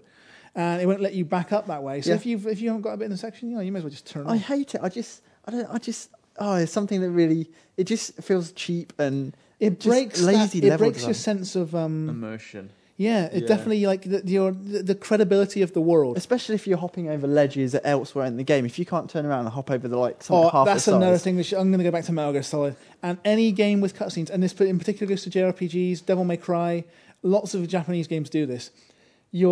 and Western games. I'm not just going to blame Japanese developers for this. Lots of Western games do it too, but it's primarily Japanese developers. You'll have a game like Metal Gear Solid where you're walking around, your feet are firmly rooted to the floor, you can dive, you can do this stuff. Cuts to a cutscene, and all of a sudden you're frigging Batman. You're running across the ceiling, leaping off the wall, doing kung fu, blocking this guy, dodging bullets, and you're like, Why can't I do that? why can't I do that when I'm playing? That'd be really nice. Like that'd be a real fun thing to do. And it's like, and when you get back in the game, you're like Johnny Robot, you know? Yeah. No, come on, man. Like, give me, if you're going to limit my ability to control my character, the cutscene should have the same limitations so that I don't feel like a pussy once I actually get in control. Last question. Yeah, last question. And then we've got to wrap it up. Let's Andy just do a little Sills. bit about Christmas as well. Let's have a little chat. Okay. Yeah, I Andy love Sills Christmas. wants to know, Assassin's Creed 2 has just like officially been announced. I think one of the guys higher up at Ubisoft let it slip that it's in production. What features would we love to see in the game? He'd like to see a day-night cycle similar to Far Cry 2, whereby it's easier at night to be more stealthy. I think that'd be quite good. I'd like to see it a little bit more like Hitman. Like I was a real big fan of Assassin's Creed. I thought it did what it did really well. Amazing world. I can see why people don't like it. I with can, you. I I can loved it as appreciate well. why people don't like it, but I thought it was really, really good. I'd like to see a little bit more variation in, well, first of all, the missions. Definitely, that's what it needs more than anything. That was the biggest bugbear, I think. Yeah, for it needs more everybody. variety in your reconnaissance. Your recon should be more interesting, and it should have more of a tangible effect on the actual mission. But I think the actual hit itself, like same thing. You should gather intelligence to get a hit. Yeah. Now, what you do in the first one, you gather intelligence, and it would, if you then go into your it wasn't a PDA, into your menu, it would then give you like escape routes and ideas about where the guards are and where they're not. It would give you little maps as where they are. That should be more prominent in the second game. Definitely. It should play a bigger part. Like if you're going in with more intelligence, you'll have a better idea how to take absolutely, and you should be able to do things like you perhaps would in the Hitman game by manipulating events in one place. It creates distractions which will take guards away. Or like so, Oblivion, where you went in that house in the Assassin's Guild, and you loosened. There was like a bear's head on the wall or something like that, a deer's head, and it would drop on him when he was sitting down and kill him. You should be able more to do ways accidents to kill your enemies. Yeah, definitely more ways to kill them. And how about perhaps you start a riot on one side of the city, and the guards have to get called away. So when you actually do go to do your mission, there'll be less guards there, and you incited a riot to cause that, or lots of things you can, or you incite a fire nearby, and that means that guards have to be called to take care of it. I'm quite excited by the prospect that it's potentially going to be in the French Revolution. Now I don't know how true that is at the moment. I still think that's just a rumor. Yeah, good setting for the game, though. It would be awesome. I hope it won't use like muskets and stuff that much. It needs to remain like a melee only game. I would love to see it set in a Victorian London. Jack the Ripper stalking the street. You're like it's this Jack the Ripper figure stalking the I'll tell you streets. what. I think the next one, if they are going to do it, say French Revolution or whatever, it means I think every game in the Assassin's Creed series is going to have one iconic figure. So Altair, we were thinking, will Assassin's Creed exist beyond him? Yeah, what they'll do, they'll have one different character, just as striking, but for each one. Yeah, and I reckon they'll visually go, very striking. if they do French Revolution, I'm just absolutely convinced there will be a woman. They'll have a female lead character as the assassin. Yeah, I just think surprise me. striking like a female character in that type of uniform, I think it will be just as strong a lead. It might be quite jarring for gamers who, let's be honest, tend to be blood, guns, death, skateboards, titties. To be like playing. I'm not sure. I think just because like games these days they have to aim it at a slightly, I wouldn't say lower audience, but they have to make certain things more obvious. To have you as a male character in the present and then as a female character in the past, I think that disconnect might be something Ubisoft will be keen to avoid. Maybe, I don't know, just stuff like Velvet Assassin, obviously Violet, whatever her face is. Oh, a Looks strong like quite French a character, lead strong long. French female character would certainly make sense. I think that's the way they'll go. But I don't know. I'm not even convinced it's going to be in that setting.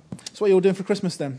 Christmas time. I tell you what happened to speaking of not Christmas, but speaking of the old cold wintry days, you had a little Good story this morning. Where I walk into work, Bath, for people who haven't been to Bath before, is in like a bowl and very hilly on all sides. Very hilly on all sides, and I park my car on the top of one hill and walk into work every morning. And because it's been so freezing cold for the past couple of weeks, the pathway that especially down towards the bottom end of Bath, surprisingly, where it's a bit warmer, but there's a stretch of sort of tarmac, and it's the only way into Bath, and it's on a hill, so it's quite steep, and it's basically turned into an ice rink, and on one side there's like a grassy bank that's all frozen and stuff, and over the past couple of days I almost ended up on my arse about 5 times coming down the hill the other day.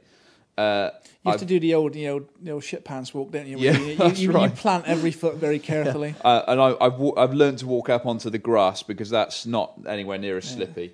And by the time the grass sort of finishes, you get to the bottom of the hill and you're all right. On the flat, you can sort of do the old, as you say, the old full pants walk. Anyway, this morning I was walking down the hill, and this woman, I guess she must be about 35, 40, came down, and she's like walking like the Terminator. I mean, she's walking like she's got a purpose in life, you know. And it's really, really. I mean, it was freezing this morning, and so she's just got bad news written all over. Yeah, her. it's really cold. I saw it. I could sort of. I had my headphones on, and I sort of. She appeared out the sort of corner of my eye. And on the other side of the road, and she was crossing across to the pathway that leads down to where I go, and I saw her come in, and I took my headphones out because I saw she was walking really fast, and I said to her, I don't know whether you come down here every morning, but it's an absolute nightmare down here, so I'd just be careful if I was you. And I sort of got up onto the grass.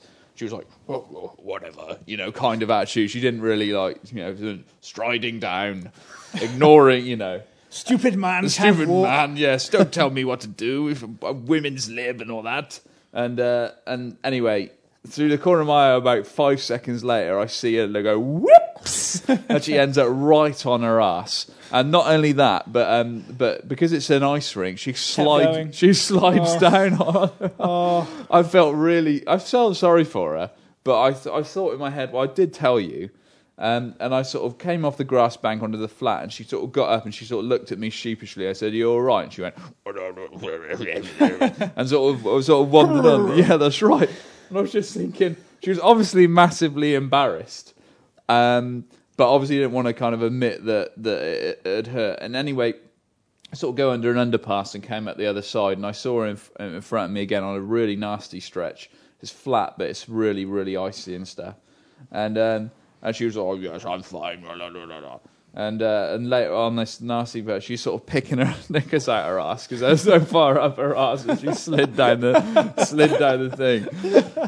Anyway, do you ever do that thing when you're a kid in the playground where you have your school shoes on, your nice school shoes, so not much tread on them, and you just run along the playground and you stop. Right. Yeah. I saw some people do that in Trowbridge. It's brilliant, right? It's the best. And then the teachers were like, "Oh no, you can't do that." And they would ban it. And then some scumbag would, like, between the morning break and the afternoon break, would grip the thing. Yeah, it's completely ruined your fun. Yeah. But so it's been pretty cold in this. But yeah, Christmas should be quite good this year. We're going to be taking like a break from doing the podcast just over Christmas. Yeah, so, we might be back until the new year now. Back until the new year. So what are you guys doing? Well, Weaver's been on. Family Weaver have been away for a few weeks, so they come back on Tuesday. So it'll be good. I'm a bit sick of living the single man's life. So your now. wife and your daughter have been away for almost a month. 3.5 weeks. 3.5 weeks. Yeah, it's been a long 3.5 weeks. It was all right for a couple of nights, and then you realise that there's only so many pot noodles you can eat. But you didn't use the time to finish BioShock. No, I didn't. I didn't use the time to finish BioShock. I should have done. When you have a little girl in the house, of course, games like BioShock and Gears of War are very hard to play. Yeah. So much of the 360's catalogue are very hard to play. Yeah. Which means games like on Chat Manager on your Mac is just fine. That's right. Yeah, it is hard because BioShock's like one of those games. I absolutely loved it. I mean, probably about halfway through, maybe. Nah, you're further through. Maybe I don't know. But anyway, I really enjoyed it, and I know you guys all take the mick and stuff. It's just that you kind of need to, with those sort of games, you kind of need to go back to them and, like you say, spend some time with them. And what I don't want to go in is go in for 10 minutes and then have to switch it off again. You need to immerse yourself in that world because Aaron's decided to wake up at 9:30 at night or something. It's just it is hard. It is hard. I know there's people out there who've got kids who cope just fine, but I need to set aside some quality time for stuff like that. And what I don't want to do is have an hour here and half an hour here and that sort of stuff. So. But what about you guys? What you got your daughter's present sorted and everything? Yeah, she's a bit. I know you were debating that. Yeah, she's a bit of a. She likes boys' toys basically, and so she wants a garage for Christmas. A garage. Yeah, so we got a garage. You'll be all right, you'll be able to play that as well. You cracked and got the garage in the end because you were debating. Yeah, I got the garage from ELC, Early Learning Centre, and it came with £20 worth of free cars, which I thought was which That's sealed all right. the deal. She likes the free cars. Yeah, she likes Play the with garage. the box. Play with the box by the end of Boxing That's Day. right. Though. Well, my wife was like, "Oh, should we get her this what the bloody hell's it called? Like an easel, like so she can do." Oh, do Oh painting. yeah, I do had one of painting those on it when I and was a stuff. kid. Yeah, brilliant. I said, "Yeah, we can do, but the thing is, I just know what she's like. She'll play with. If we buy her a load of presents, she'll play with each of them for about 5 minutes, and then they'll go back up in the loft." So I said, "We're just going to get her the garage this year, and if she, make sure she really likes that, because I spent good money on that, because it's a giganto garage. Is it as big as she is? It's pretty big. Yeah. It's a pretty big garage, multi-story. It's got a helipad on it. That's nice. Yeah. That's a strong present. Yeah. Me and Matt would have fun playing with that. Oh, Yeah, that's definitely. right, yeah. I still would. I still have that on my Christmas list. I'll be spending this Christmas with my my lovely girlfriend for the first time. My newish girlfriend, spending it with her family, and they do Christmas big. Her family are from Switzerland, and they do a strong Christmas in Switzerland. Anyone Yeah. who's been to Austria, Switzerland, Germany, they do strong It's good Christmases over there. Christmases over there, Seriously yeah. good, seriously festive because they actually get snow and so they dish it out big style on Christmas Day. So what? They all coming over from Switzerland, are they? No, it's going to be it's basically she comes from a family of girls, like dozens upon dozens of them. It's just like she has 3 sisters, so we're going to sit down Christmas Day. I'm going to get judged by her family with her mum, her sisters, her. I think one of the other boyfriends is turning up as well. It's going to be, I'm expecting a strongly festive Christmas Day because I'm not sure about you. I don't come from a big family, so I don't have like the big No, Christmas not a Day. massive family. But what it does deny me is my annual pleasure of getting to sit and just enjoy a game for a day. Yeah. I always save myself a game for Christmas Day. I said it in our last word in the issue is about to come out. I like to sit and enjoy. On Christmas Day you get up. Christmas is a time for tradition. Repeating the same thing year after year after year. So you get up on Christmas morning. You have your. For me, I have a toasted bun. I always have a toasted bun on Christmas Day, Christmas morning for my breakfast. Strong toasted bun. You should get some. Marks and Spencer's buns, hot cross buns. Does your dad come and stay with you, or?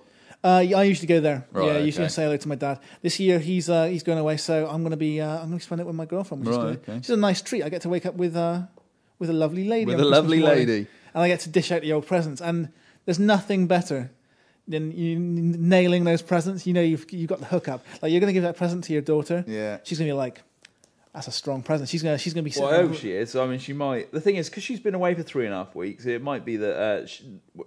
She likes giraffes now. Yeah, because apparently Mrs. Weaver said that she's absolutely loving the beach, and I said you're going to have such a culture shock when you come back because it's obviously they're in the southern hemisphere at the moment, and it's really hot there at the moment, and they're having a right old time of it down there. So you wonder if the little one will understand when she comes back. Yeah, Like, I think it's she's going to freezing come. cold. Yeah, she's going to come back and find it's a bit of a culture shock, I think.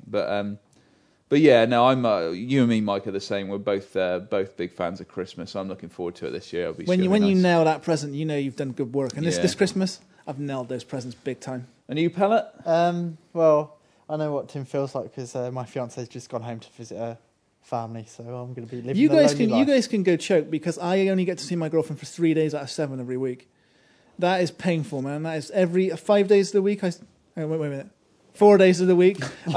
Those 8-day weeks. I come home on an evening and all I can do is tug. Yeah, that's lovely. That's too much info. It's the But, spirit of Christmas right there. Now next week I'm going to nip back see my parents and my cat who I miss terribly, and because I haven't been home for about a year. Do you miss it more than your missus? I'm not going to answer that because you might listen. And then I don't know. I broke the 80,000 gamer score barrier last week, so I think by the end of That's the been year, productive then. Her by absence the has end been of the productive. year. No, this is like before she's gone. okay. Hell, now she's gone. I'm good. Now they're racking So up I'm really thinking stars. maybe by the end of the Christmas holiday, 90,000. That's 90,000 my aim for 90,000 Christmas. points. That's right ranking. That's right ranking. You heard that. Over on OXM, that's the points leader. I think Matt's the points leader in the Xbox industry right now. Yeah. So that sounds good, Pellet. So I've got a gamer score for Christmas. It sounds like you're keeping it real once again. Definitely keep it always real, always kind of masochistic. Yeah. So if any of our readers want to mail in after Christmas, let us know how their Christmas Day went, what strong Christmas Day gaming they did. Yeah. There might be a little present in it for them, a little post Christmas Day present. So yeah, that's it. That's an extra long podcast today, actually. Hour and 50 minutes, Yeah. almost. So I hope you enjoyed it. We hope you have a cracking Christmas. Remember to pick up the new mag. It's on sale Friday the 19th. If you don't pick it up, then you will miss out on the best Christmas present you will possibly get. Let's sing everybody out. Let's sing everybody out. Jingle. No? Oh, okay. They'll get a lump of coal for Christmas if they don't buy our mag. Have you been arranged naughty it. or have you been nice? Yeah. You, Matt? I've been nice. I'm Matt, always Tim? nice. I'm always nice. I'm a little bit in the middle. Yeah. Ambiguity. So have a great Christmas. Thanks for all reading the mag and listening to our podcast this year. We hope you have a cracking new year as well, and we'll see you in the new year. Bye bye. Happy New Year. Merry Christmas.